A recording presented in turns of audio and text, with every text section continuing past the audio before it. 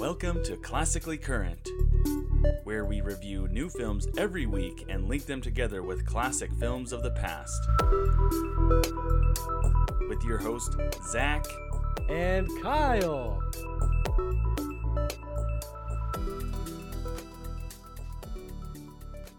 Welcome back once again to our show. Thank you all once again for joining us last week as we discuss our top films of 2020. We are so excited to talk about our new movie this week, as it is The Mitchells vs. the Machines, which is a movie that came out on April 30th. It is exclusively streaming on Netflix right now.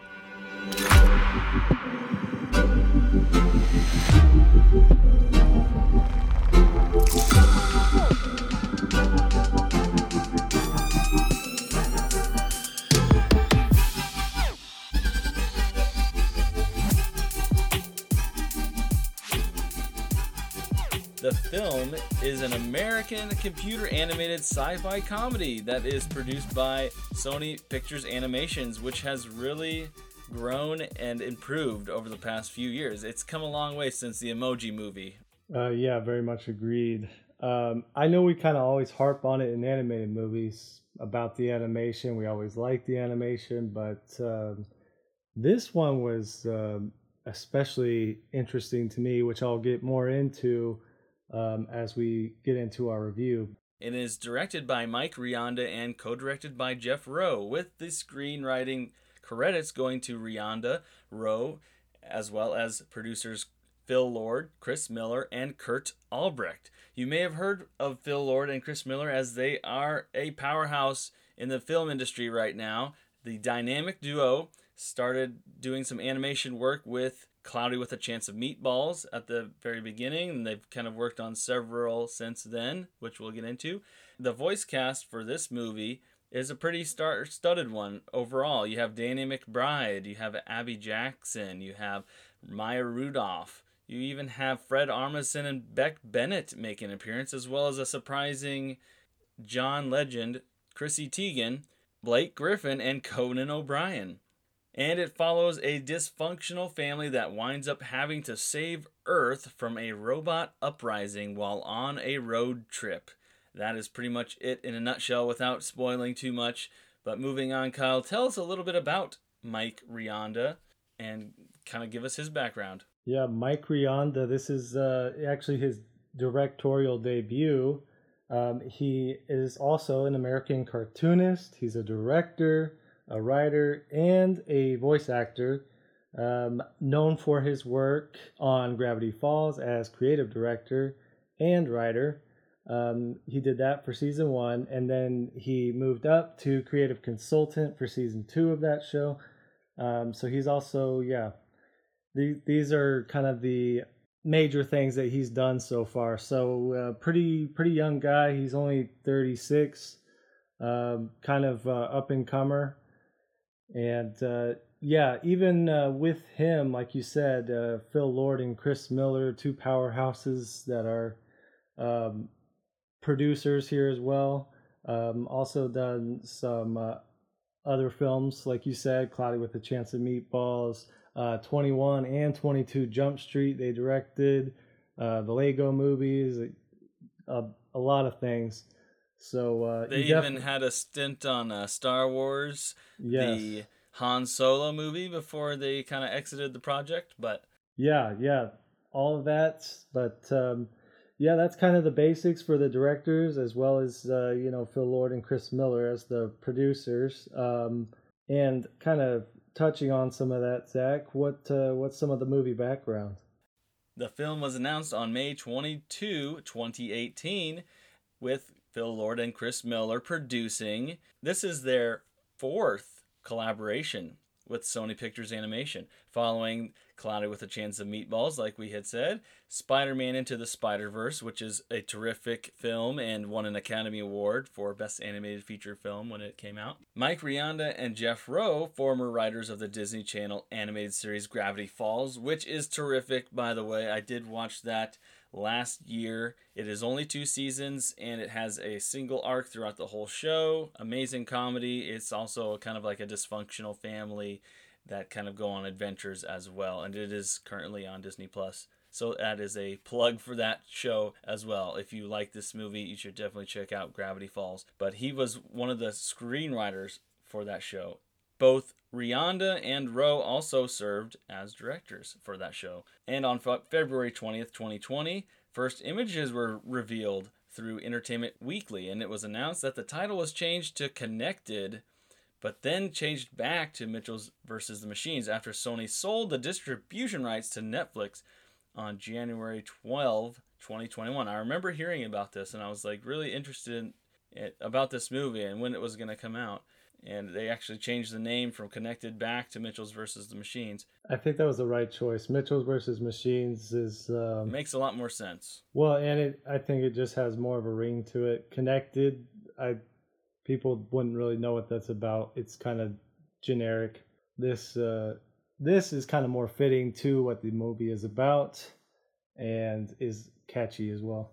Yeah, and Rianda ended up saying that he didn't like the title either, and Netflix didn't like it, so they just ended up going back to the original title, which I can't blame him there.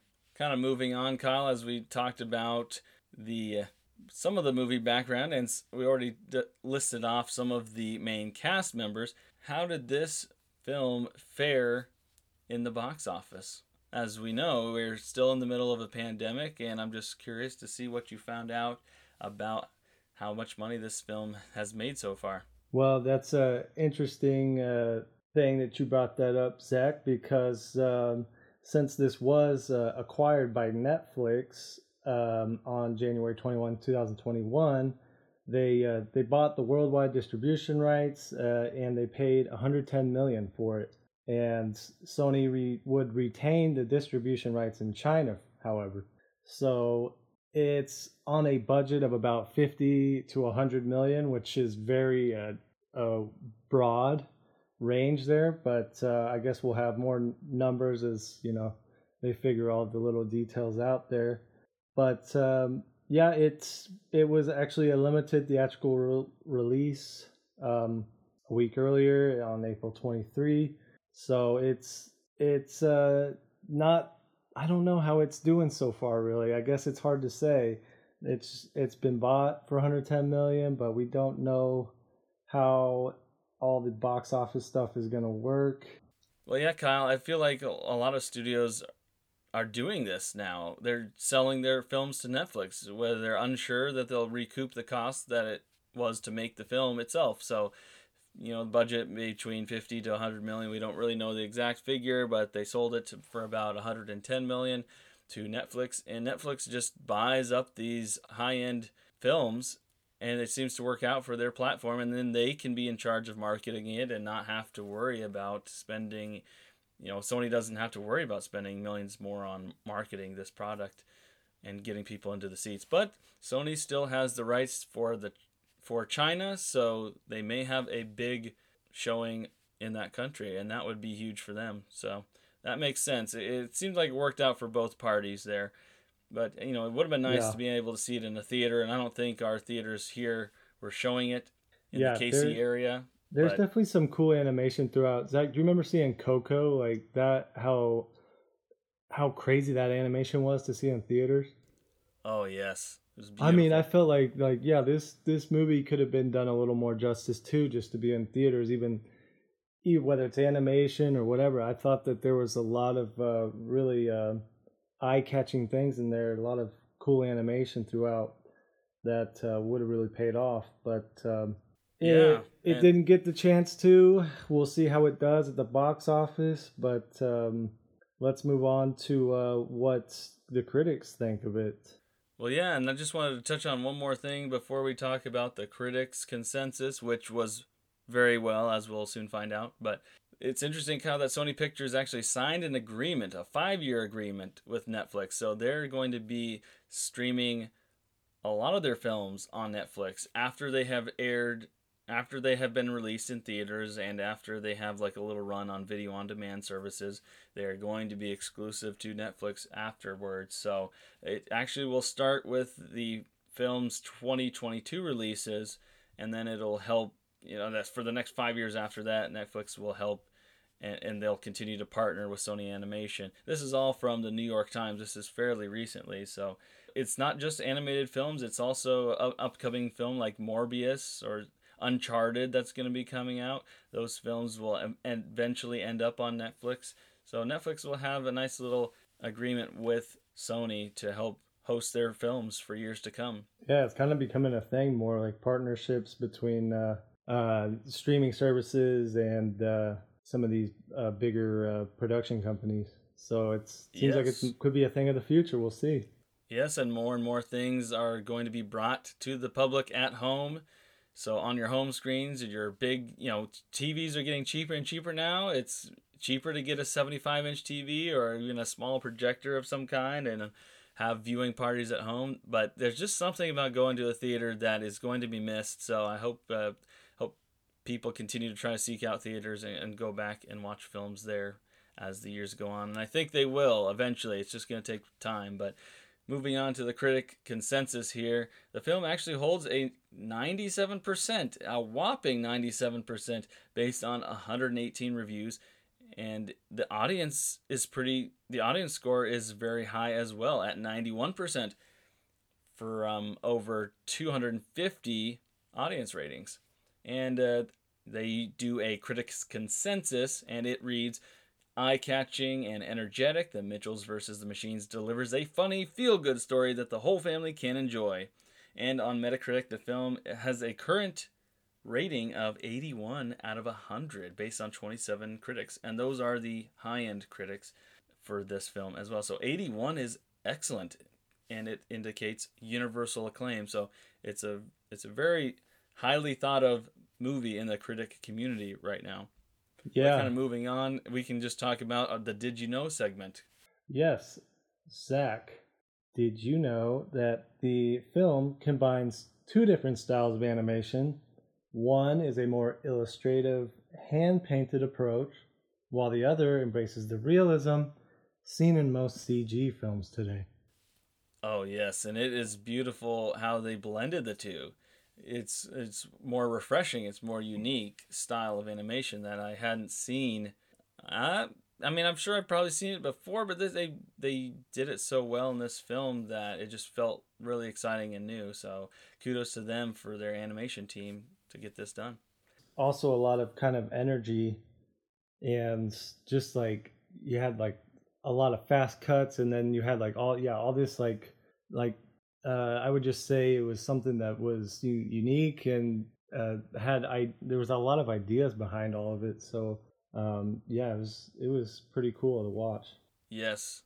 And Kyle, did you know that since Katie Mitchell is a movie fan, her room, backpack, and clothes are littered with movie references for cinephiles? So if you're a cinephile, if you're a big movie fan, you will enjoy this movie as well. It's almost like a love letter to film enthusiasts or filmmakers. She is wearing the Shining pattern socks, a Wes Anderson-inspired Lawn Wrangler's pin on her backpack, as well as a Doctor Strangelove pin, as well as other references to other films that I noticed throughout this movie, which I would like to talk about. But Kyle, that is what I have on that. Yes, Zach, did you know that Instagram star Doug the Pug, you can follow him at It's Doug the Pug, provided all of the grunts, sneezes, barks, licks, and other dog noises for Monchi. Or was it Monkey? And it's Monchi, I think. And Monchi. Boy, is he quite the scene stealer or what? This dog has gotten more, I guess, they got more laughs out of this dog, I think, than anything.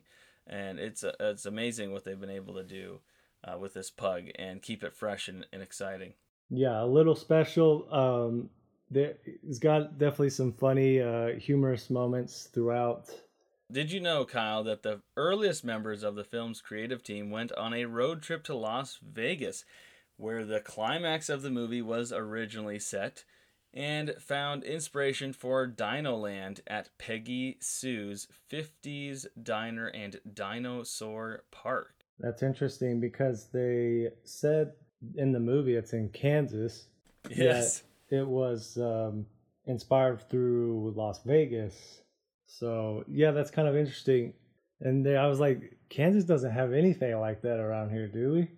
No, I mean, I think there's like a dinosaur type, because I actually just had family members go to one recently. They had like this outdoor dinosaur thing, and I thought that's what they were talking about in this, but it's actually inspired by Las Vegas, where they have this park there, Yeah. which is interesting. It seems like kids love dinosaurs, and so there's a little references to that in this.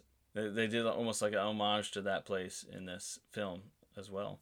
Those are our Did You Knows for this film, and we'll just move right along into the review segment and talk about what we liked. So to do that, we are going to be doing some opening statements. We'll talk about the film and not get into too much of spoiler territory, so you don't have to worry about that.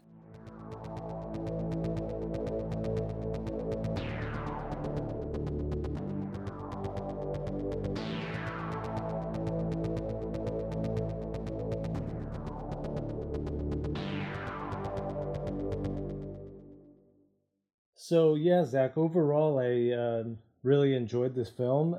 There are a lot of creative uses of animation, which we kind of touched on prior, but I also added this to one of the things I really liked about it. How they were kind of able to blend all these different things together. They would even blend like that video of that like a certain video that's like a real life video, and they kind of blend it into the animation, as well as yes, the handwritten kind of like on a note paper or something. How they kind of hand drew that into added like CGI or CG of the animation itself. A lot of creative uses of it. Just has a lot of energy. I feel like throughout. A lot of cool fast cut sequences. It's definitely got some Phil Lord and Christopher Miller influence there, and you can tell that it's their production.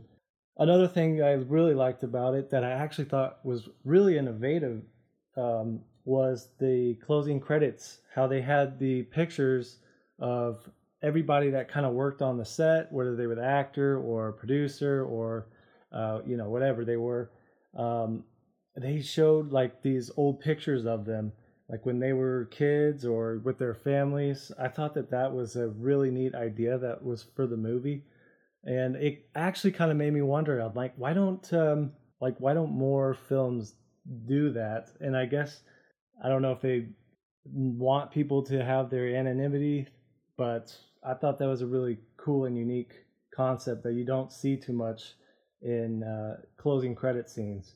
And then, yeah, the message overall, I agreed with the message of, kind of appreciating technology, but not allowing it to overtake human relationships, and, also being comfortable with, your own quirks, and, accepting your family for all their oddities and things like that make them who they are and make them special. Yeah, you had a lot of good points there. I mean, just to talking about the credit sequences, I felt like something like as most recently as Soul. Remember, we were watching Soul. And we were like, it's an hour and 50 something minutes. I was like, are you kidding me? Right. Because normally animated films are generally around 90 minutes. And this falls under that category too, where you have the movie about 90 minutes, and then you have the end credit sequences extending for like 15 minutes a lot of the time. It almost feels like they do spend a little bit more time maybe showing their appreciation to everyone who's worked on these sets, and maybe that's kind of a tradition that's following here with animation studios. With that being said, Zach, overall, I like the message a lot. One of the things about it, though, is I didn't think it was probably the most original concept. About... Yes, and that's what I was going to that's what I was going to talk about. Actually, I'm glad you brought that up, because I mean, it's a pretty basic story. It's mostly deals with the father-daughter relationship, but it's a family road trip comedy. We've seen those before.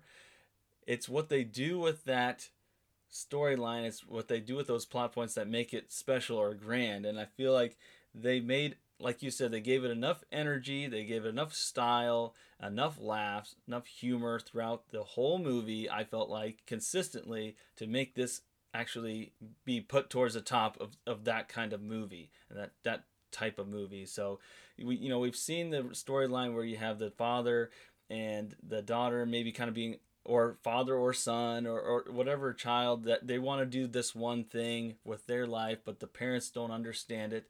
And in this instance, it's more the father that doesn't always understand it, and they're kind of at odds with one another, and they kind of have to grow through that as the movie goes along.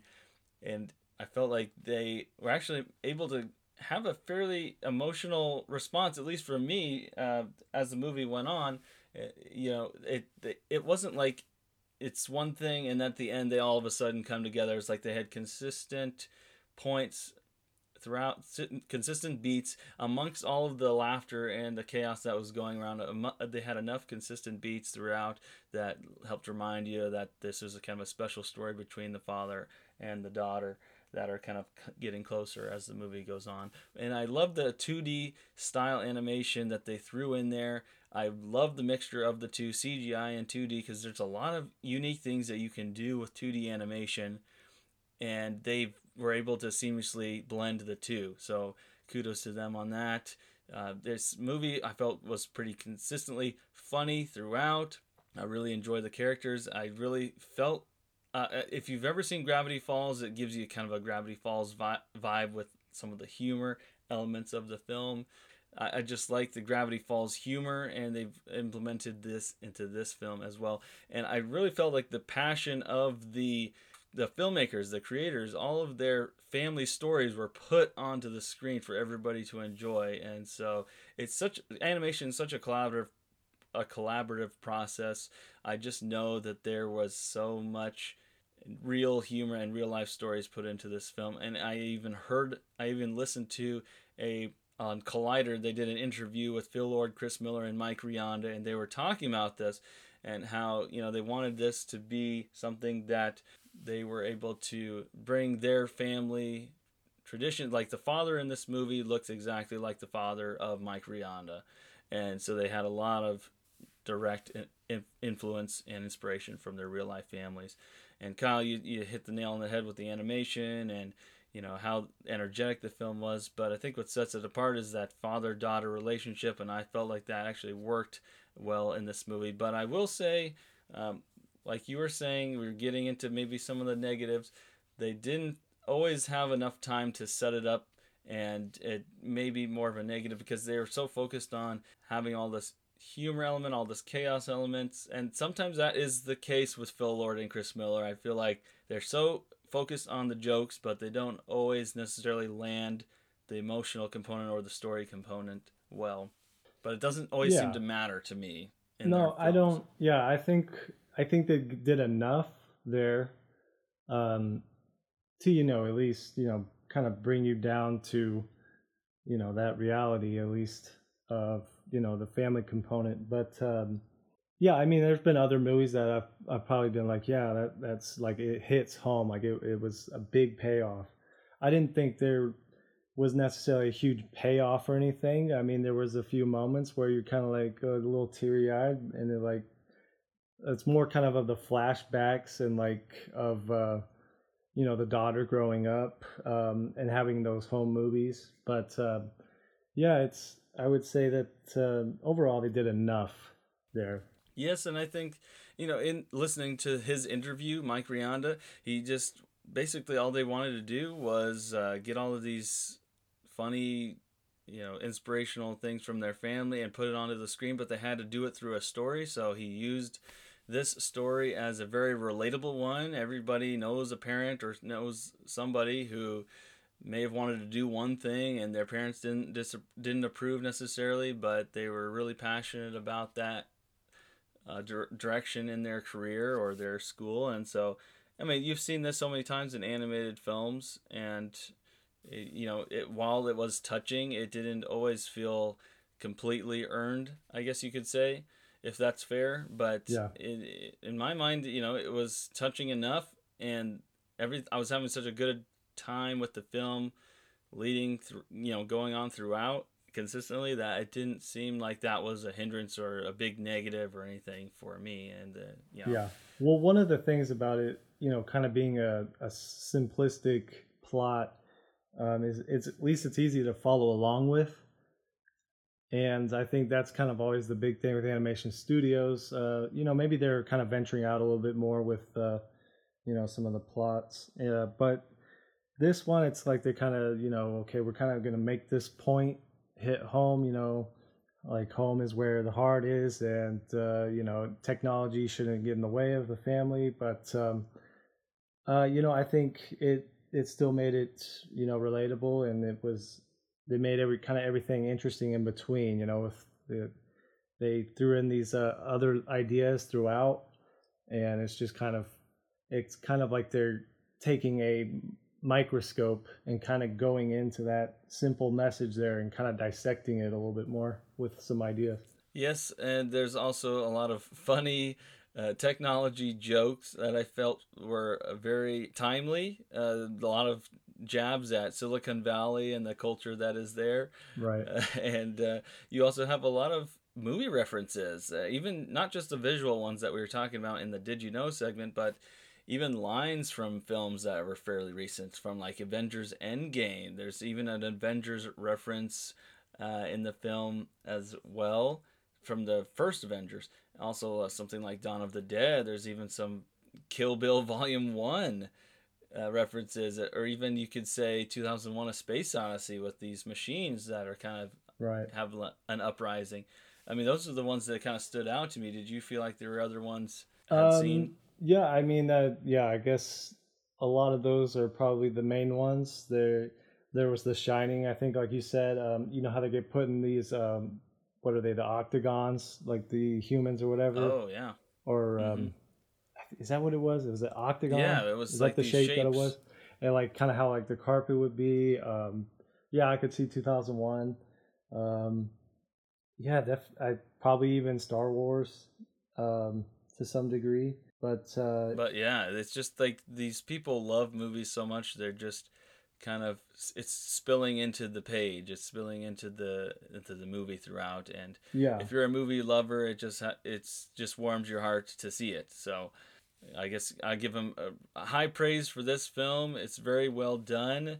I'll kind of get into my recommendation here as well as the score that I give it. But Kyle, I'd say this one I would buy. It's not out to buy really. It's just to stream on Netflix right now, or you could go to a limited release to see it. But if it came out on Blu-ray, this would be one that I would watch for years to come, or every once in a while put in yearly to just watch and see how it's aged as technology kind of increases and gets better over time. But it'll be kind of fun to look back at this. Yeah, I would. I'd say buy as well, and it would be interesting to see kind of how it ages.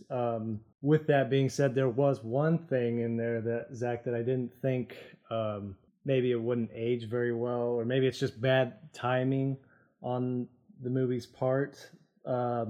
It's the song "Live Your Life" by T.I. featuring Rihanna. Oh yeah, and it just there's yes. like in March. I think it was like this year, there were some allegations against T.I. and his wife Tiny, where like more than 30 women, accused them of, some forced drugging, kidnapping, rape, things of that nature. So, and they suspended the show, their television show. So, yeah, wow. I was kind of like, really, like that's interesting timing. Like, I don't know if it was like too late in post-production that they couldn't go back and change that, but I was kind of like, oh, I feel like they could have maybe changed it up a little bit there. Wow, yeah, and that's something I hadn't really heard about. So they must have kept that under wraps with this film's release, at least enough to not make a big stir about, because that's a big song in the movie. Not to give too much away, it's kind of a, I mean, you can't really change it.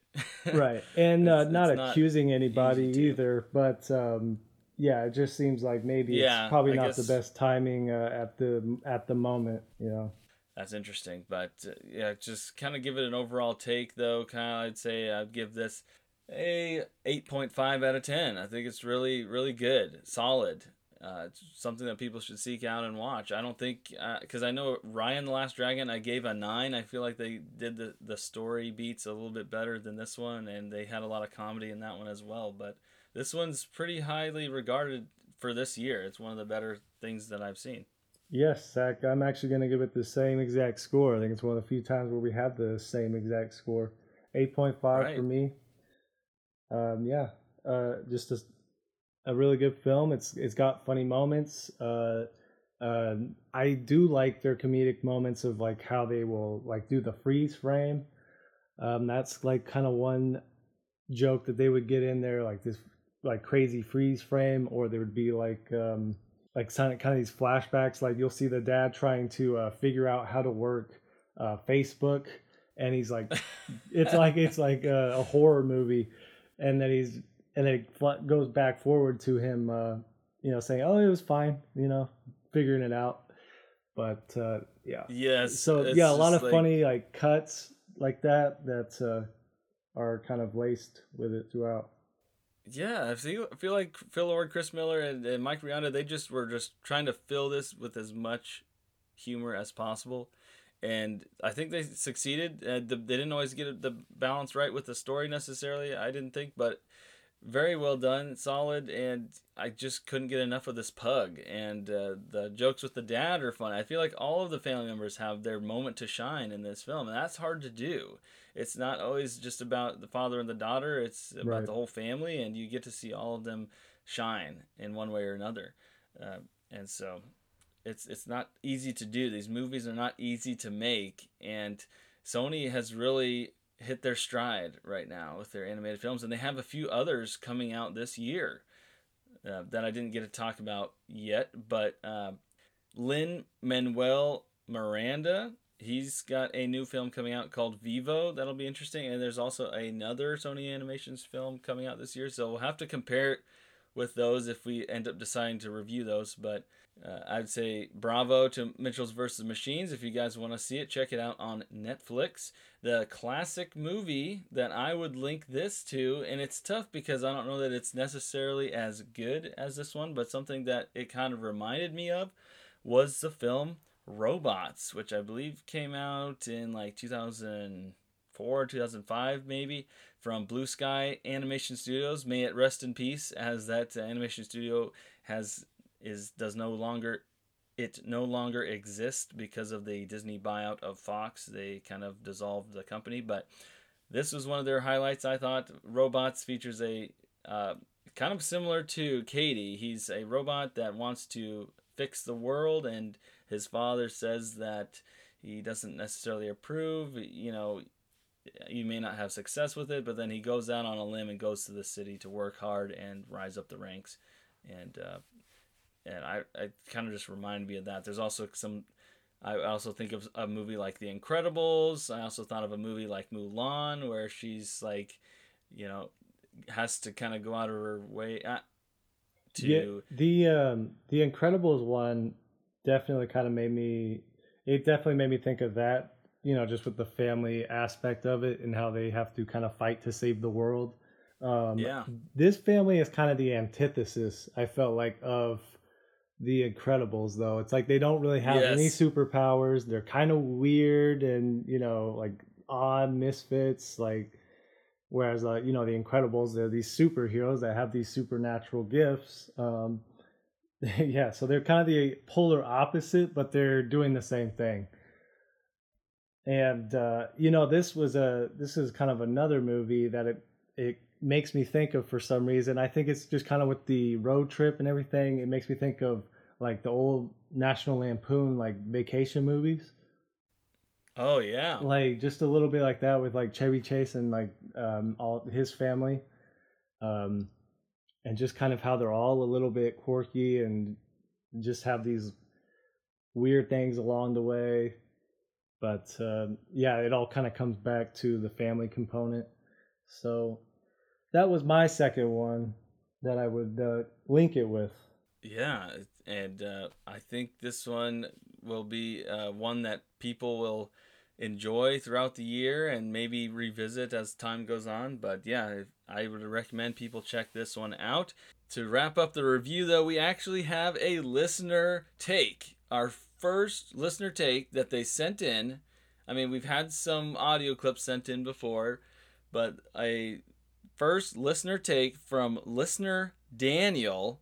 He says that he saw the movie, and he says it's a solid 5 out of 10 movie. The movie had no depth. The action scenes were the only interesting things about the movie. I guess you could give them credit for at least focusing on the father-daughter relationship and taking that one part seriously and trying to develop that one part throughout the movie. The movie just seemed very segmented. Action scenes with the father-daughter drama, action sequence, father-daughter drama, action sequence, father-daughter drama, I don't know, back and forth. He gives it a 6 out of 10. So thank you, listener Daniel, for sending in your take on the movie. We're going to have to discuss this, Kyle. I mean, we give it an 8.5. I know, Daniel sounds like you were hard on him. I think Daniel needs to lighten up a little bit, not take things so seriously. Yeah. I feel like this movie, he was looking for more of like the drama, more of the father-daughter connection, and more of like a really good narrative, I guess, plot. And I feel like what they were going for in this film was giving you as much humor and energy and uniqueness, I guess, as possible. And secondary is maybe we'll try to get people invested in their relationship, which I felt like was successful, but maybe you have a point, Daniel. Maybe you do. And I think some of that kind of comes back to like your expectations of the film before you even watch it. So when I found out that it was directed by, or more produced, I guess, by Phil Lord and Christopher Miller, I knew who they are. I know who they are, and I know what their style is. I know what their type of humor is. And I know that will usually take priority over anything else. And that was kind of my expectation going into it. And I think that that's kind of what was met. So I think that maybe my expectations were met. And if that was Daniel's take on it, then it was just different expectations, I guess. Yes, and moving on, though, to our Just One More Thing segment, Kyle, we'll talk about what we're going to do next week. Oh, one more thing before I forget. Actually, there is one thing. Oh, listen, one more thing. It'll just take a second. Thank you guys for voting on our poll. We're starting polls recently to get more listener involvement in what podcast episode we should do next. So we're actually planning on doing one of the films that we put on our poll last week. It is the film Nobody. As there's not a lot of stuff that came out this past weekend, and this weekend there's not as much stuff that I don't think people are interested in. So we're going to revisit a movie that actually came out last month called Nobody. But moving on, in this month we have some others that we're looking forward to. We may review Spiral, Those That Wish Me Dead, which is a film that was written and directed by Taylor Sheridan, as well as A Quiet Place 2. So we may do polls from time to time, but we won't do one for this next episode. But stay tuned for Nobody, which is a film that we will review and talk about next week. Thank you guys so much again for tuning in. If you like this, please be sure to subscribe wherever you get your podcasts so that you will never miss a show. If you found value in our show, we'd love it if you gave us a review so we can continue to grow and reach more enthusiastic movie fans in the future. Or if you'd simply tell a friend about the show, that would help us out as well. Be sure to check out our Facebook page, Classically Current Podcast, to receive updates on our show as well as vote on other films to review in the future. Thanks again for joining us. And as always, stay classy and stay current.